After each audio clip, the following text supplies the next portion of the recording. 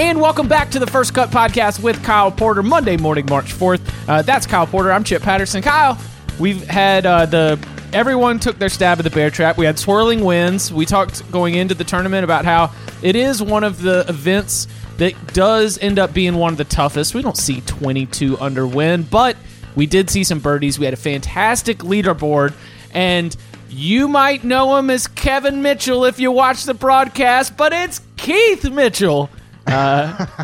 Who comes out of nowhere, 15.5-foot birdie putt to win the tournament. He bests Ricky Fowler, and we'll get into both of the superstars here, I'm sure, in a little bit. Ricky Fowler made a good charge on Sunday. Brooks Koepka made a charge on Sunday. Lucas Glover made a charge on Sunday. And Ryan Palmer started it all by dropping a 63 early in the day. How are you feeling after a very, very eventful Sunday at the Honda? Well, it was eventful, and I think you go into weeks like Torrey and Riviera and Mexico, and you're like, okay, well, we're going to get some storylines. I don't know what they're going to be, but there's no way we're not going to get storylines. And then you go into Honda, and you're like, okay, 3 of the top 10, 6 of the top 25. I guess we might get some storylines, and then it's as if you got every single high profile storyline that there was. Like how many different things could come out of Honda that would be interesting? I don't know what the number was, but you got all of them. No, your storyline hit rate was much higher here than it has been at any of the high profile tournaments that we had on the California swing. Totally, and you got JT in the USGA, you got Ricky closing, you got Koepka, the new voice Koepka playing great. You got kind of a feel good winner. You got Vijay Singh I mean, it was a really kind of a fun weekend for what I think a lot of people thought would be the quote unquote kind of break in this 4 or 5 week stretch of just a ton of golf. And yeah, forgive me for not mentioning the great Vijay Singh, who made held the 54-hole lead. 36-hole lead? He was one back, I think, going into Sunday. I can't remember if he was leading after 2 rounds. He was basically right there the last 3 rounds. He kind of took over after Ernie Els was within 2 on Thursday, which Thursday feels like it was a month ago. But yeah, he played great. It's crazy. I think that my takeaway from VJ, and Shane Bacon was talking about this a little bit, he's got 34 PGA Tour wins, and I think that's easy to forget. And I kind of compared it to, the other 4 kind of high-profile names that were on top of the leaderboard, and Koepka, Fowler, Sergio, and JT. Those guys have, I think I said 29 combined, and those are some, Sergio's had a pretty full career, and JT's obviously, those other 3 guys are a little younger, but they've played a lot more events. So I think what VJ did over the course of his career, I think he goes a little bit unnoticed and maybe underappreciated. Maybe so. I think that I don't know if history or golf fans will necessarily hang their hat on this, but as I've continued to study the game and try to take my fan experience from a lifetime of playing and loving the game to learning more about it, hosting this podcast, helping out at CBSSports.com, and the time where the fact that Vijay Singh was the player that disrupted the long Tiger Woods streak of being number 1 player in the world holds some significance to me, just because of in this long era of dominance, he had set the bar so high, no one else in the game of golf was going to be able to get up there and reach his level. And there were some of that's going to be on Tiger Woods himself, but isn't it in it's around the mid 2000s, right? 2004, 2006. Am I right about that? Yeah. We had a long conversation here on the podcast about, being number 1 in the world and how insane it's been that Tiger's been the number 1 player so many more weeks than anyone else. And so because Vijay Singh was able to disrupt Tiger at the height of his powers, that to me is sort of the place where I always hang him, along with being, a major championship winner, along with, as you mentioned, just a stupid number of PGA Tour wins, that in an era when it felt like no one else could chase the greatest golfer of all time, Vijay Singh got him, at least for a couple weeks. And so I think that to me will always be the thing that I carry in conversations when we're talking about Vijay Singh moving forward. Yeah, totally. And I think some people look at VJ and they're like, oh, well, he did it in this different era. It was easier and whatever. And it's like, well, if you're saying that about VJ, you also have to apply it to Tiger. And Right. I think there is some validity to that. I don't think it was as competitive in 2003 as it is in 2019. And we don't need to go back over that. We talked about it 100 times. But 34 PGA Tour wins, man. Is Justin Thomas going to get there? Is DJ going to get there? Spieth? Rory? I mean, that's a lot of wins in any era. And I don't know. It was kind of cool. I thought it was hilarious. I saw Chris Solomon tweeted about this, but I noticed it throughout the day on Sunday. People were like legitimately rooting for Vijay Singh. Again, like in a real PGA Tour event. It was crazy. Like people have historically not liked him, and people were kind of into it just because of his age and just the unique nature of somebody that old potentially winning a PGA Tour event. I will argue that is applicable across all sports. In golf, I think that we've seen it with Sergio Garcia recently, where the longtime villain has all of a sudden taken on this fan favorite personality.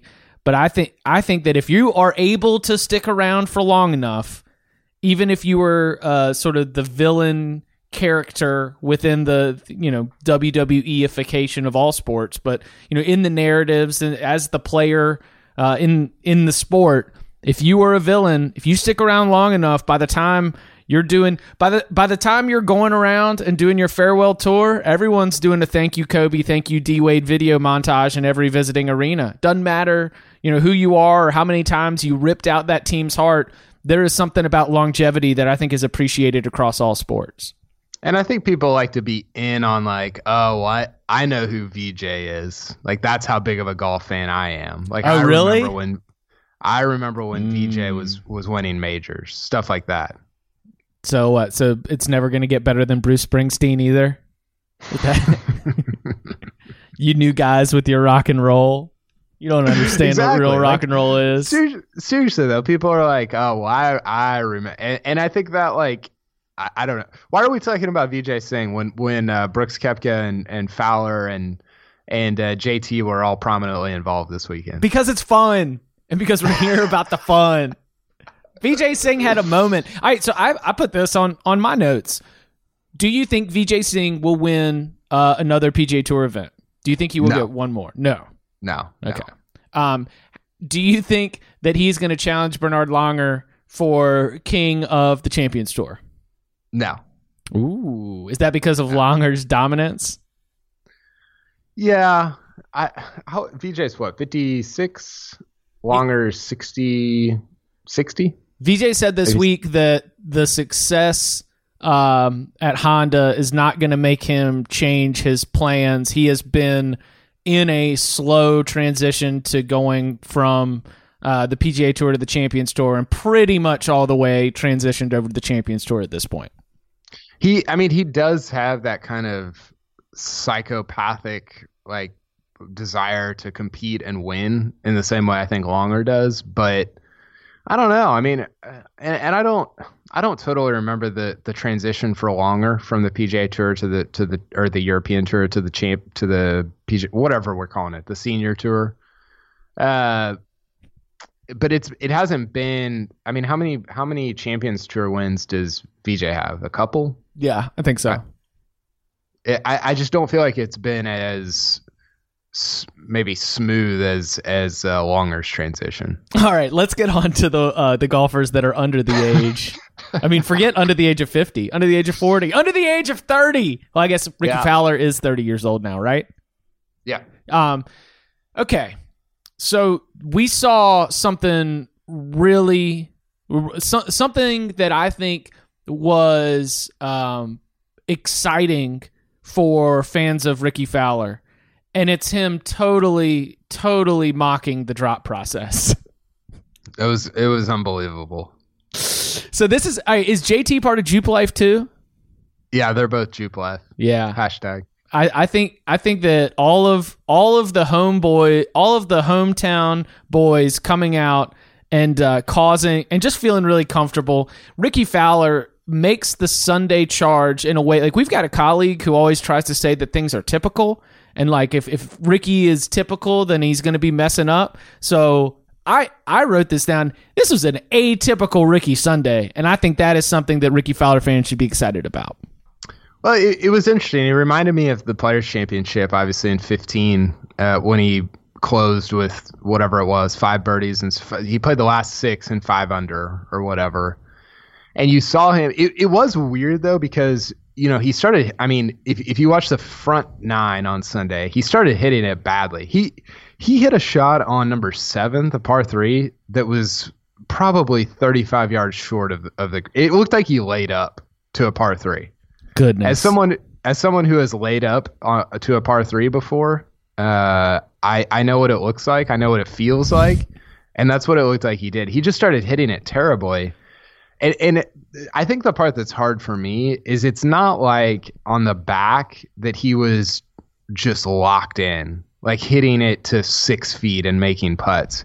He hit putts of 45 feet, 22 feet, 16 feet, and the one on 18 was a 7-footer. So that was pretty, that's a putt you should probably make if you're Ricky Fowler in that position. So I'm not trying to take away from what he did, but I also feel like, I mean, how many times are you going to make all those putts? Right. Like how likely is it that you're making a 45-footer, a 22-footer, and a 16-footer just to get yourself in position to maybe make it into a playoff? I thought what he did on the front 9 was kind of disappointing, just the way he was hitting it.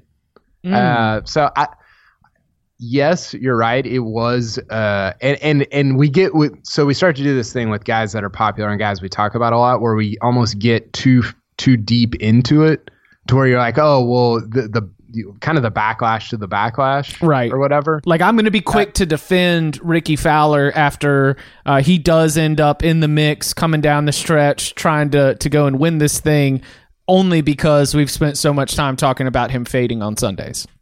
Yeah, so I don't want to. I mean, obviously he made the putts.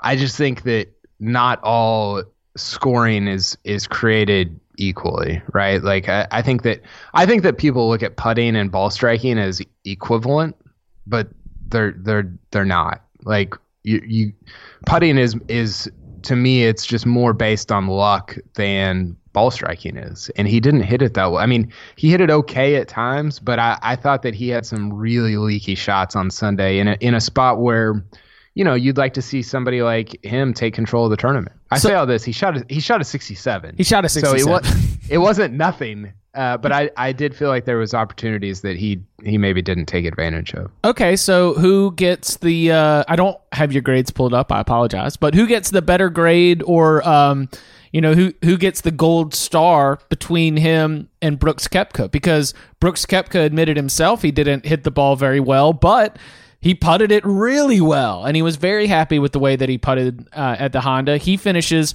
on Sunday with a 66, his best round of a week that was, for the most part, pretty consistent from a scoring perspective. Like, between Fowler and Koepka, who are you coming away feeling like, if you were coaching them both, who gets the MVP or the game ball? I guess Koepka. I mean, I don't know. They finished with the same score. I felt more confident with Koepka's. Fowler makes the triple on Thursday, and then he's making all these putts from off the green on Sunday. Like, his feels more up and down than Koepka's. Koepka's feels steadier, I guess. Sure. I don't know. I say that. Does that make sense? Yeah, no, absolutely. I mean, so Koepka did not hit the ball very well. He was putting well, but he's got that confidence that I think about it as a status that you applied to Rory McIlroy years ago when we started, which is, I think with Rory, you said if he's putting, he should be able to win. Well, Brooks Koepka says himself, he said, if I'm doing one thing well, I can win I can be in contention and win any golf tournament. And he felt like the putter was the only thing that he was doing well this week, and the confidence that he has continued to show, at least in interviews and in commentary about his game, and he's talking about playing it forward and thinking about getting his game in shape for the Players' Championship and for Augusta. I was as we mentioned at the beginning of the calendar year, I'm kind of buying up some of this Brooks Koepka stock, thinking that he might actually turn around and do this and end up as the alpha by the middle of the calendar year. So I think that in that narrative and in that arc, I think that those are exciting words to hear, and this is pretty solid and strong play as we continue to move forward in the schedule. I feel like coming down the stretch, like I know where Brooks Koepka is hitting it, and I'm not totally sure where Fowler's going to hit it. That's fair. And I don't like, I want to frame this properly because I think Fowler's a great player, and he's been terrific this year. Like I'm not saying that. I don't know. I'm just saying what I see and what I feel when I'm watching them.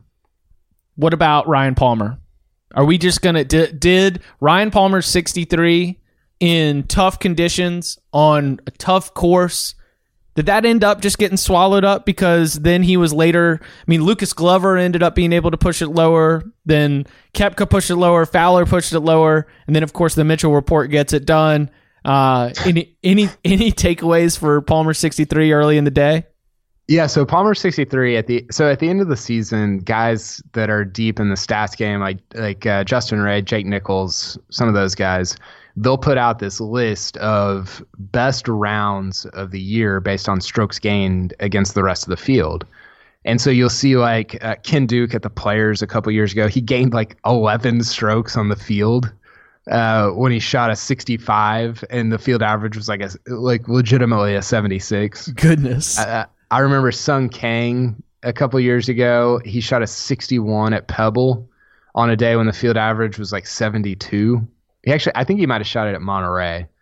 And then, you'll just Brant Snedeker at Torrey. He shot 68 and the field average was 79 or something. So you'll see these rounds and you're like, oh yeah, like it might not be the most impressive number, but against the field average, it's astounding. And I think Palmer's round will end up on one of those lists at the end of 2019, where you look back and you're like, oh yeah, he gained 8 strokes on the field that day at Honda when it was tough conditions and nobody was really going low. I mean, his round was 3 better than everybody else in the field and 4 better than all but 2 guys. I mean, it was pretty impressive, and I don't know if it was less impressive because he did it early and not super in contention, but it was pretty cool. We will get in. We've got some potential warring with one of the great stars of golf and some of the 5 families. We'll get into that and more right after this. It's a really fine line creating workout clothes that are great in the gym and workout clothes that are also great to look at outside the gym. And Vuori has threaded that needle. They are designed to work out in, but they don't look like it. They don't feel like it. And it's incredibly comfortable stuff, whether you are running, training, swimming, doing yoga, running errands, lounging around the house. It really doesn't matter. These are versatile clothes. You'll find me often in the Men's Sunday Performance jogger because I like the jogger situation that goes on down at the bottom, but they're very comfortable. They've got a little bit of a shorter inseam, so they're not as bulky as other pants or other joggers that I have seen out there, and I've really enjoyed how they work both in and out of the gym. So now here's what you can do for our listeners. First-time purchasers are getting 20% off. All you have to do is go to vuori.com/first. That's VUORI.com/first. Again, not only will you receive 20% off your first order, but enjoy free shipping on any U.S. orders over $75. And here's my favorite part, free returns. Yeah, go check it out. vuori.com/first and discover the versatility of Vuori clothing.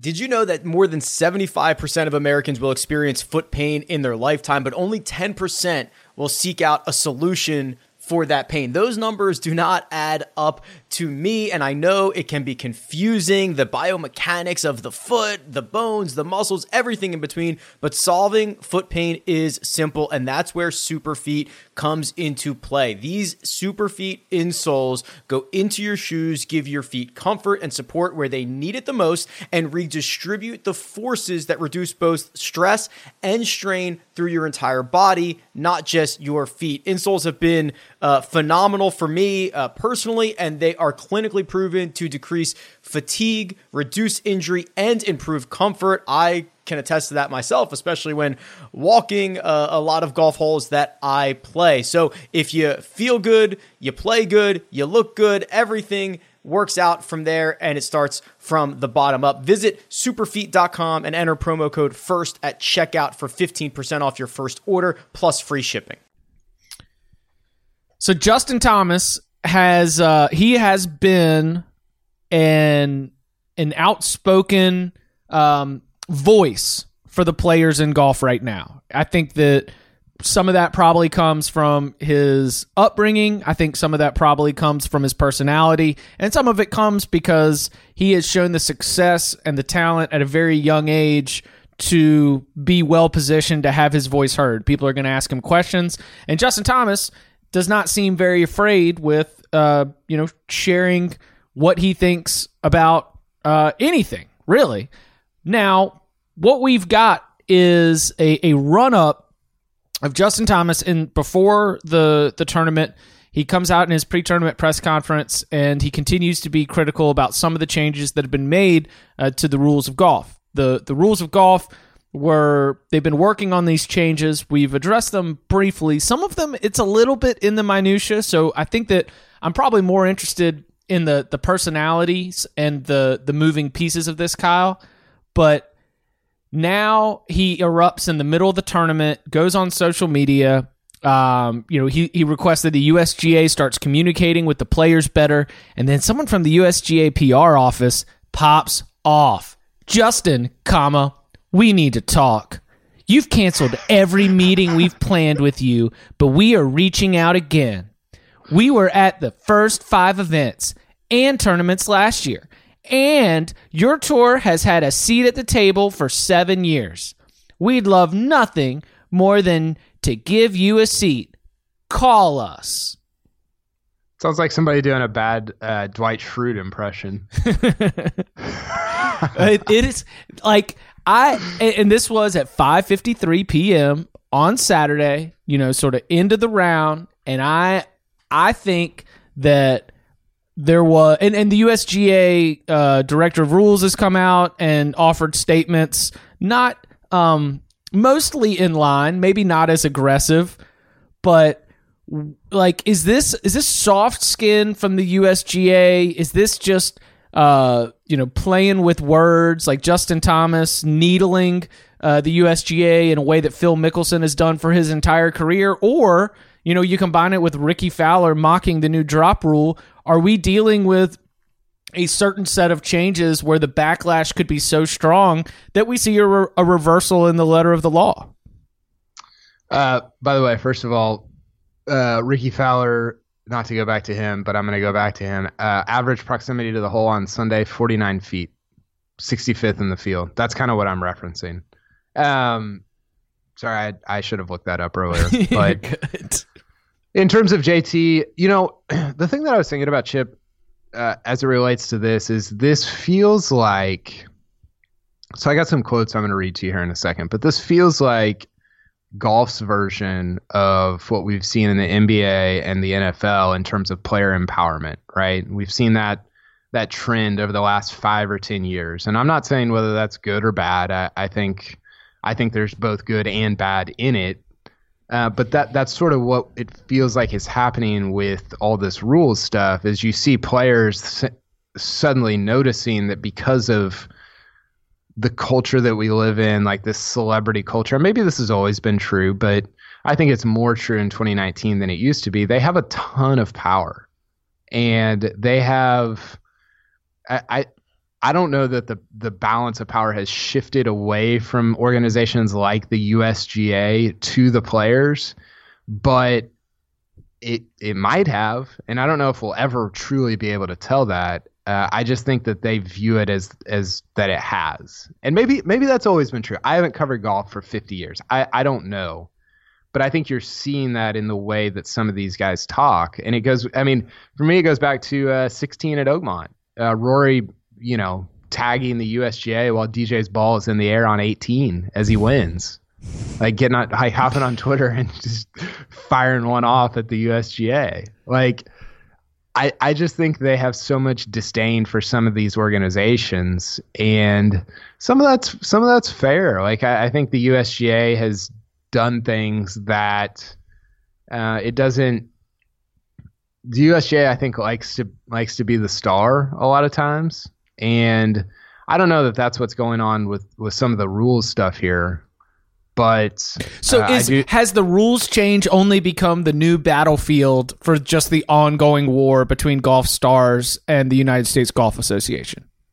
Yeah, I think that's well said. And I want to read you these quotes to kind of hone in on what I'm talking about. So Ernie Els was asked about this entire thing, and he said, these guys have been writing the rules. So he's talking about the USGA. These guys have been writing the rules for us for a long time, so we have to abide by it. Whenever there's change, there's going to be a difference of opinion, and the guys just have to get over it and get on with it now. These guys are a little bit more important and a little bit more powerful than the player. So he's talking about the USGA being more important, more powerful than the player. I don't believe in the warm and fuzzy relationship. They make the rules. They are the creators of the game. They should be the strong man. They shouldn't be making friends out here. We are professionals. We will come and go, but they have to protect the game and that entity. And so I was on golfchannel.com. Randall Mell wrote an article about kind of everything that's going on. I think what I'm getting at there, Ernie Els is an older player. He's been around for a long time. I think this is the maybe chasm that you see between younger and older players. I'm not saying all older players side with Els. You saw some quotes from Jim Furyk and Zach Johnson, who are both older, that sided with JT. But I do think that there's some of the younger players just saying, hey, like I'm more, not bigger than the USGA, not bigger than the game, but more powerful in the present moment. And they are. Like, that's a true thing. Right. And so I don't know what the eventual outcome is. I don't know how all this plays out. Because they don't have any collective bargaining agreement, right?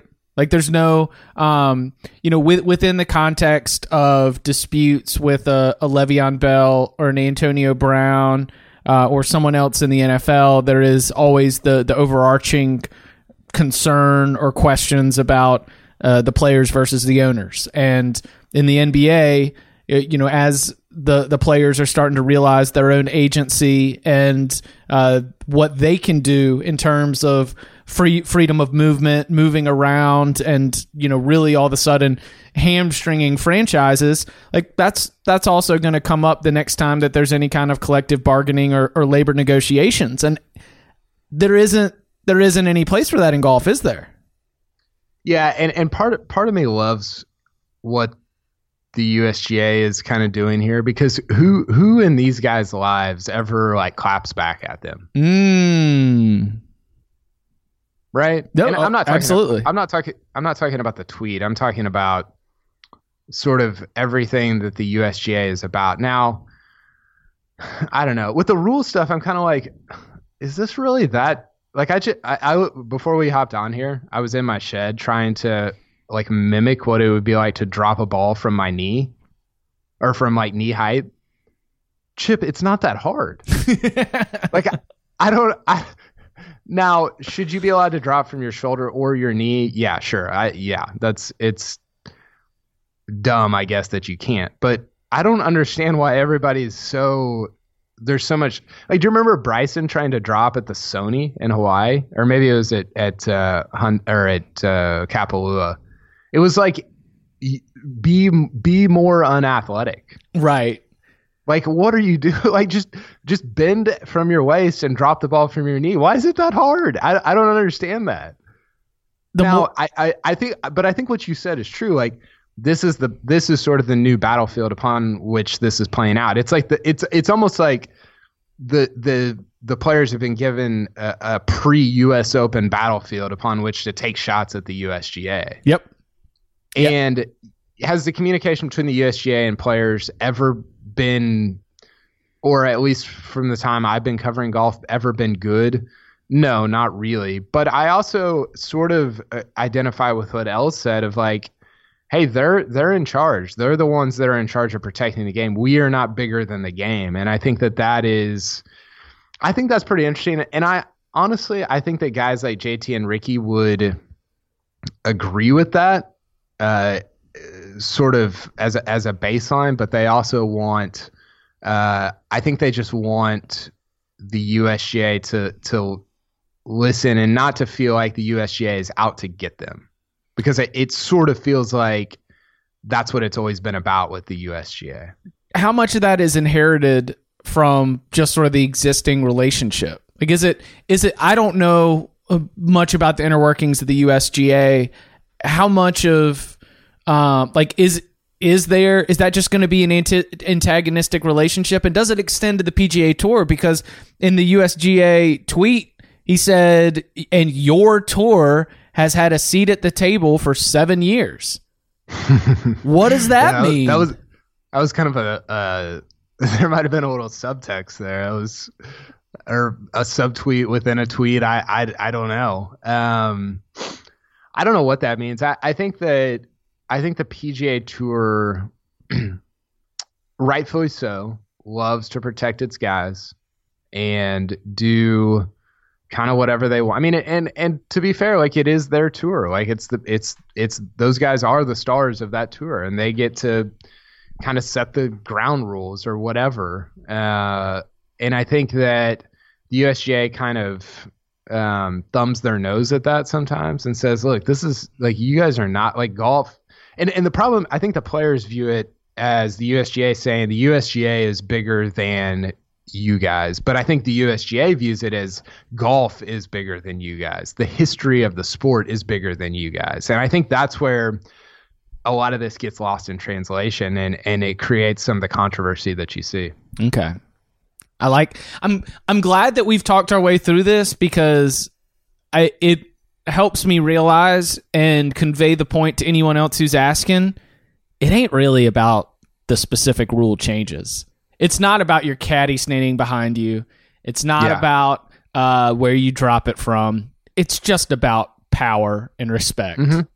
Yeah, totally. And you know who I think is, and I want to be careful here in the way that I talk about this, but I think an interesting kind of juxtaposition here is Augusta National. So we talk about all the kind of power players involved. I think players look at Augusta National and they just, I don't know, they have more of a reverence, for sure. Yeah, and more of a respect, just because I think there's better communication there. And to be fair, like, Augusta National is not necessarily making rules. They're not, their tentacles aren't as deep into these players' lives as the USGA's are. But I think that Augusta is more in the middle. If the PGA Tour is on the extreme side on the players' side, and they see the USGA as being on the other end of the spectrum, Augusta National is more in the middle. I don't know where the PGA of America fits in. I think they've done a pretty good job communication-wise as well.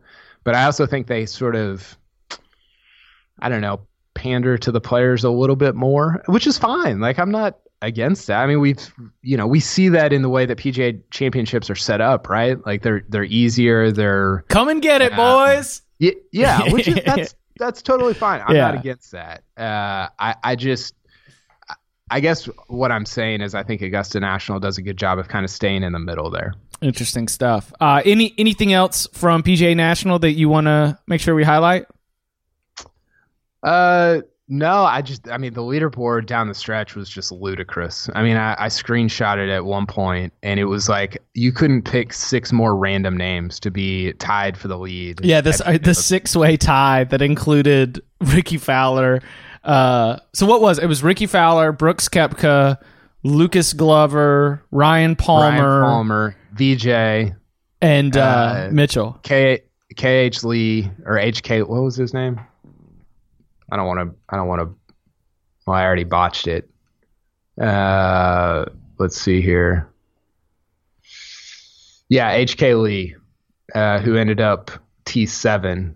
And then Wyndham Clark, poor Wyndham Clark, the last guy to tee off, is just not even in the mix. But yeah, I was just sitting in awe of what the names that were tied atop the leaderboard. It was pretty incredible. Well, congrats to Keith.